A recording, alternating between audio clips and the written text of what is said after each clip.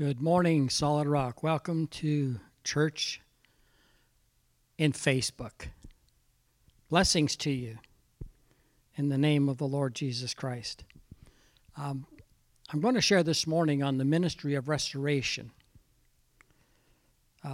Caring for one another is more than just our concept of what we think care is, but Galatians actually puts a real strong emphasis upon this particular ministry. I want to insert the Gospels into this before I go on, because the Gospels are the foundation to the needs in the epistles. So Jesus is talking to Philip. Philip said to him, "Lord, show us the Father, and it's sufficient for us." And Jesus said to him, "Have I been with you so long, and yet you have not known me, Philip? He who has seen me has seen the Father. So how can you say, 'Show us the Father'? Do you not believe? Do you not believe that I am in the Father and the Father in me, and the words that I speak to you, I do not speak on my own authority, but the Father who dwells in me does the work?" That's a secret to any epistle. It's the Father who does the work of restoration. It's the Father who actually said and gave us the instructions. It's the Father who exposes the condition of our hearts. And when we get to the book of Galatians, he kind of sets some truth in motion. So 6 verse 1 says, "Brethren, if any man is overtaken in a trespass, you who are spiritual, restore such a one in the spirit of gentleness, considering yourself, lest you also be tempted." What I get out of that verse is this: you cannot be legalistic and restore somebody. You can't be in the fallen state to restore somebody. So watching ourselves when we're helping others, he sets a standard for it. And I want to share a little bit about that.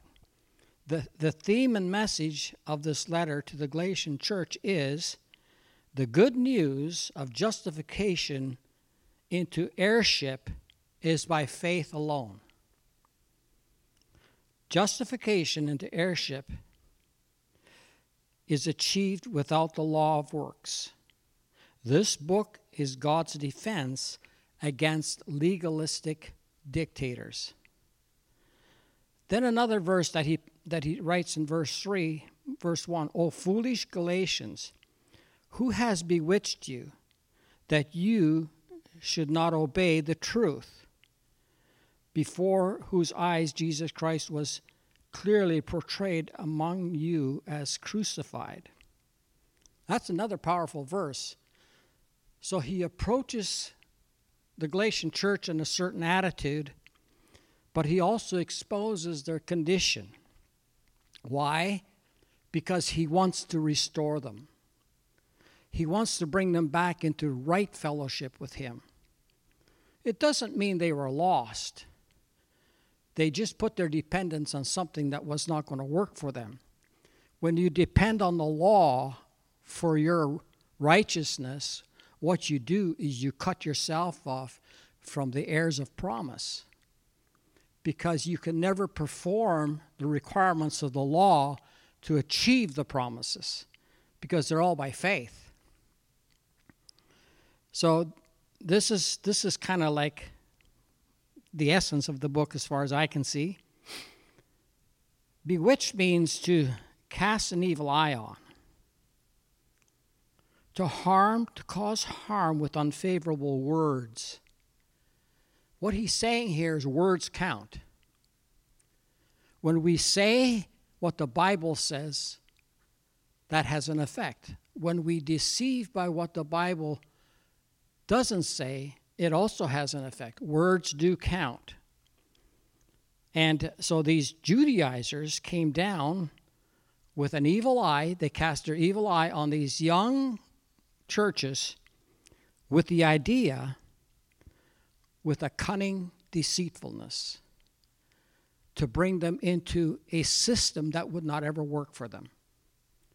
They would never achieve the will of God because they're not under grace. Satan began his deception in the heavens and is constantly intensifying his agenda here on earth and in the cosmos. All over the world, we can see the deception of Satan working everywhere. That's the reality. God doesn't tolerate it, so he dealt with it through the cross. He actually dealt with it through the cross. The depth of his deception, this is Satan, the depth of his deception has so blinded him to truth, he cannot recognize his own deception. He had been totally defeated, disarmed, yet thinks he can still do what he always did. The only problem is, in the church, it doesn't work that way because the church is the house of God. These are the children of God. He is attacking the very heart of God's love. And that God will not tolerate. This is deception in its complete state. Satan demonstrates the complete state of deception. Complete deception knows no boundaries. Satan did plant his deceitful character into all of humanity. All have sinned and come short. But the cross is God's answer. The cross is God's defense against the enemy. It's the cross, and only the cross. During Paul's absence, there were teachers from Palestine who came, and they entered in stealth form. In other words, they didn't come announcing who they were, what they were represented, and what they wanted to do. They came in as a stealth for the purpose of teaching them about the law and circumcision and all the demands that the law requires of them. To be a true Christian, they must submit. This is what they said. If you want to be a true Christian, you must submit to the Jewish regulations of circumcision. They maintain that all Galatian Christians must remain faithful to the complete law of Moses if they want to have proper righteousness. The Judaizers attacked these newly birthed churches that were full of new believers. This wasn't just one church. This is the churches of Galatia. And so it's spread quite wide. This impacted the immature Galatians. These Christians accepted this system with great passion. They bought right into it. So this is kind of the setting of the book. This is the nature of the book, why the book is written. It's a conflict between God and the enemy. It's a conflict between truth and error. It's a conflict between God and the satanic world. That's what the book's written about. There's a contending for those who belong to him, and God is going to contend for you. No matter where you are, God will contend for you, and he will offer you his grace, no matter where you are, in order to restore this true relationship with him.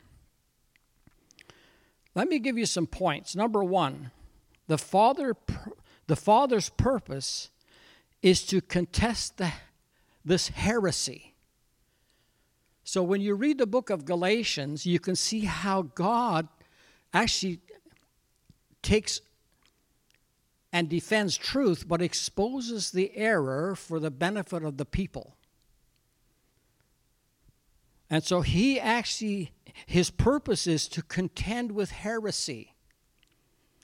What the Judaizers were saying, the work of Christ on the cross is inadequate for salvation.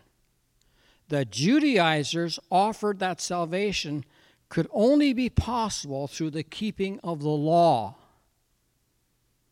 totally contrary to the new covenant. Why? Because they didn't accept the Messiah, and they don't accept the new covenant. And when you don't accept the new, you're already deceived. When Jesus was anchored on that cross, he became sin for all of the people in the world. He was put to death for the sin of deception, buried it, and rose triumphantly out of it. The scriptures reveal that everyone can be justified by faith in Christ's atoning work alone. That's all you need, not by works of the law. So the basic foundational truth is fundamental to the ministry of restoration. So when you look at this book, you can learn the attitude toward restoration, the process toward restoration, the truth to restoration, and the liberation from what's wrong. It's all in this book. It's a masterpiece. Number 2, restoration always requires an application of Christ and the cross. Galatians 6, verse 1, Brethren, if a man be overtaken in a fault, you who are spiritual, restore such a one in the spirit of meekness, considering yourself, lest you be also tempted. There's an approach to those who are deceived. He calls them brethren. He doesn't say, oh, you approached, or you who are deceived. He calls them brethren. And I'll get into that a little later, but there's a meaning, there's reason why he said that. And in this verse, he also puts the spirit in the motion in this verse. You who are spiritual, what does that mean? And then he says the spirit of meekness. He gets a condition that the Holy Spirit has that we're to operate out of. Number 3, the cross is the Father's provision for the purpose of restoring people's relationship with himself.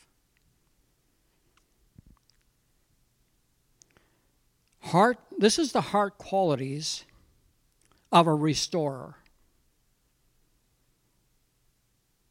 It comes from the Holy Spirit. Have grace. Having the grace of the Lord functioning in your inner personality becomes key to restoring people.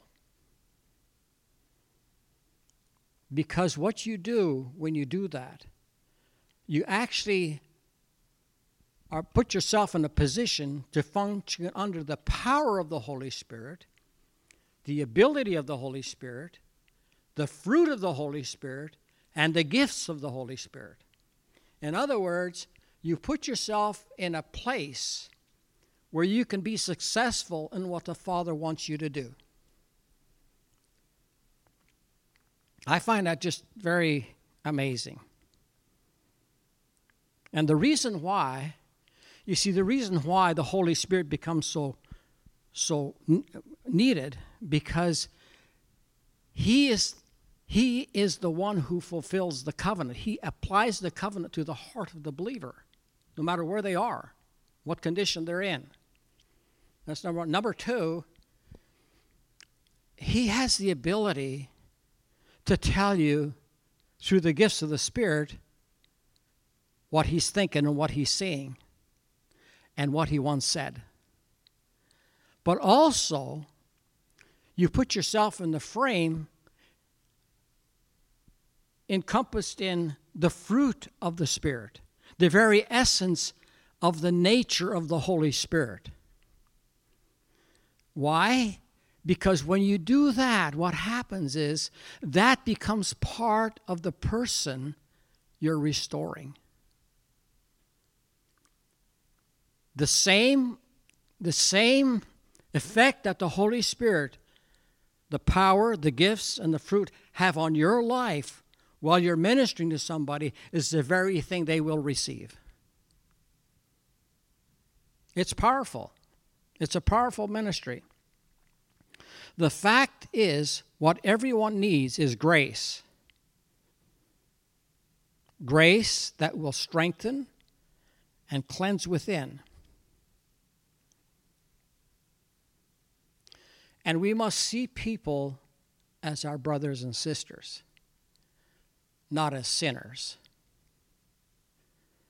The Father looks at these people who were totally gone away from depending on the grace of God and the cross for the all-sufficiency of salvation to this other system, and he calls them brothers. Do you know why? Because they're his. They're his. It's a word of endearment. My brother, my sister. It's kind of like the humble words of endearment that draws the heart. It draws the heart of people. And so it's like grace is required. That's the requirement of salvation through faith. So grace is always required. So the more grace we have, the more grace they feel. When we function under the grace of God, we actually influence by the grace of God. And what we say has the divine favor and divine ability of God in the words we speak into the situation. They are our brothers and sisters. Be spiritual. Function in meekness. This is kind of like the brief picture of a restorer. And if you want a full picture of the restorer, I'll paint it this way. The Father already painted the picture. What we have to do is see the picture and follow the picture. In other words, everything he said and everything he did was to restore the fallen world to our relationship with him. And he did it his way. He did it with his power. He did it with his method, without compromising any holiness or righteousness.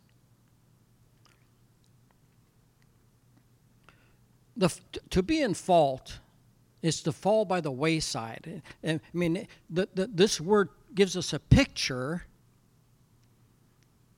of the condition of the Christians. They had fallen by the wayside.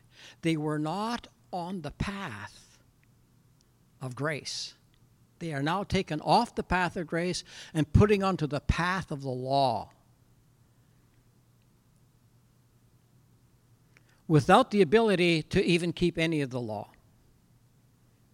That's the defeated part of it. So what these Judaizers were teaching is, follow me, because I'll show you a way of failure. I'll show you a way where you can't achieve anything that God requires of you. And that is true deception. These new believers, just to put it by definition, they made a mistake. They made a mistake in following a different system. They made a mistake by following a system that God had already fulfilled through his Son and put it away And Jesus fulfilled all the requirements of the law, so there were no more requirements of the law to be righteous, because Jesus fulfilled them all, and therefore our righteousness is in Christ Jesus alone.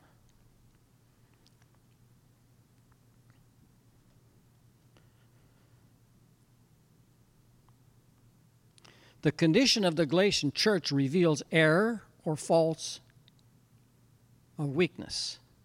It does not necessarily fail to imply culpability.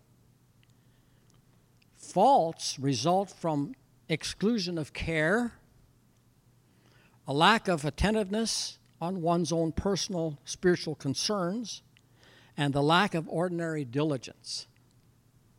In other words, these were new believers, so they were very susceptible to deception. And so the diligence they didn't give to was what Paul had said to them when they got saved. They didn't diligently say, no, this is how we got saved. Why do I need another way?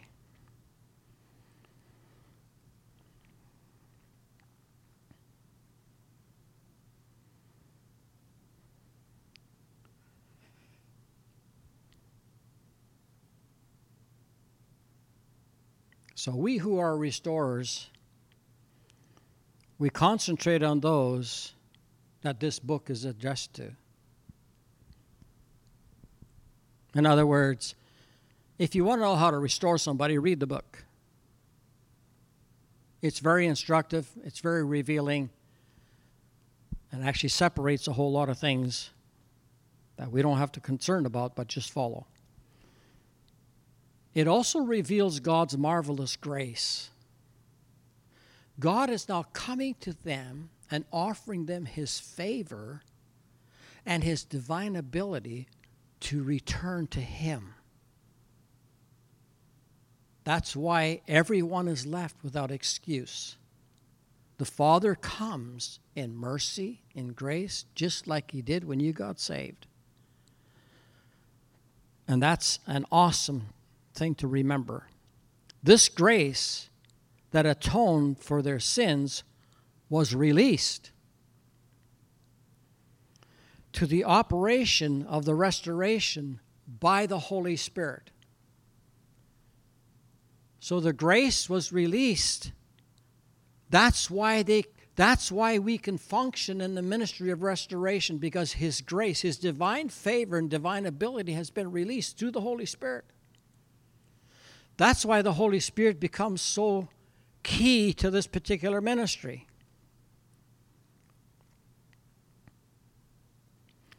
In their hearts, in order to bring them to be placed, this is the goal of restoration, is to come to a place and be placed into sonship and heirs of the promise. You see, people who depend on the law are not in the promises. They are not in the promises, ladies and gentlemen. They are not in the promises. You cannot be saved by the works of the law. You'll never attain to the promise. And one of the biggest promises was this: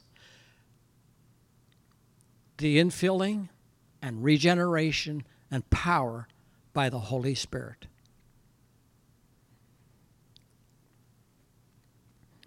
It is grace that is to sustain people. Grace sustains. Jesus, the Father said to Paul, my grace is sufficient for you. It will sustain you. It will guide you, because it's my favor that's on your life.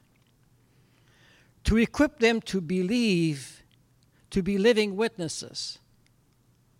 Grace is the greatest witness in the world, because it doesn't talk about our part. It talks about the Father's part and the Son's sacrifice and what the Father has now to offer you because of the cross. It's to fill their hearts with peace that passes all understanding. The grace of our Lord Jesus Christ be upon you. These words are endearing words. They are words that penetrate the very soul of a person's heart. I want you to remember something. Every person has a spirit and a soul. And that is the essence of who they are. And the spirit is where the Holy Spirit works through and influences the mind, the will, and the emotions. And so when we come to the ministry of restoration, we're not just restoring mind thoughts and philosophy. We are restoring the very essence of who the person is to the relationship of their Father in heaven. It's also to restore their joy, that is to be unspeakable and full of glory. Nothing short of that. You can never be joyful and full of glory under the law because you can't keep it and you're forever guilty. How can you be joyful if you're always guilty? If you're always found deficient, you'll never have joy and you can never have this occupied glory. And the last one is to bring them back to their inheritance that is incorruptible, undefiled, and not fading away. That's the work of grace. That's the work of grace. The Father reveals Jesus in all his fullness of saving power by revealing to them his full title. And this is it: the Lord Jesus Christ. The Lord refers to the Father, Jesus refers to the Son, and Christ refers to the Holy Spirit. And here's the point. He reveals this to them for this reason. All three in the divinity are out to restore your life.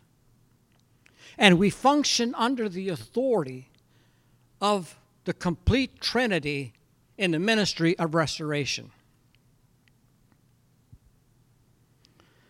Paul, being under the power of the Holy Spirit, uttered Jesus' full name, which actually deserves divine, genuine attention.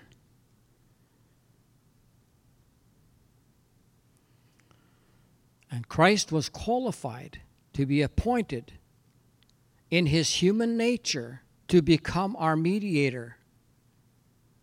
Listen to this, because this is important when you're restoring or ministering to people, no matter where you are. He fulfilled and is the prophet. He's the high priest and he's the eternal king. Acts 2:36. The book focuses the attention on the Galatian condition with answers. It reveals the necessity of having the grace of our Lord Jesus Christ in the inner personality. Meaning this is what that means. The Holy Spirit in you has quickened your spirit and made you alive unto God, and your inner personality is your soul, your mind, your will, and your emotions. When you put the three of them together, the Holy Spirit in you wants to be part and function out of every part of your soul, your thinking, your emotions, and your actions. So a restorer, in my way of thinking, needs to allow the Holy Spirit to control our soul and dominate our soul, dominate our thinking, our feelings, our actions, because they're to be in line with who the Holy Spirit is. And when we fall into that category, we fall into putting our mind, our will, and our emotions under the power of the Holy Spirit. Can you imagine our thinking being under the power of the Holy Spirit? Can you imagine our feelings being under the power of the Holy Spirit? Can you imagine our actions being part and under the power of the Holy Spirit? I mean, that's phenomenal. But that's God's will for you as a minister of restoration or a minister anywhere. And when we fall into that, when you come into that, to that control of the Holy Spirit, what happens is there's gifts that are released, and there's the fruit that's released, and there's the divine grace that's released, and there's divine ability that's released. You see, it's not what I can do. It's what He can do through me. It's not who I am. It's who He is in me. That becomes the essence of all of our ministry. That becomes the power of everything we think of. Let me give you some conclusions here. Number one, to promote and produce true liberty in the heart of those deceived in bondage. Number two, to enable all Galatian churches, or whoever you're ministering, to stand firm. Stand firm, therefore, in the liberty with Christ has set you free, and do not be entangled again with the yoke of bondage. Don't even go there. Don't even think about it. Why would He say that to them? Because that's what they did. So now He's teaching them that what they did is what they should never do again. Number three, bear one another's burdens by always helping out people out of where they are. That's not right. The last one is this: to do good to everybody, and especially to those who are the household of faith. Hallelujah. I hope this message helps you. I hope this message has equipped you. But I hope this message also has given you the idea that no matter where you are, God is interested in you and loves you. God bless you. Have a great day.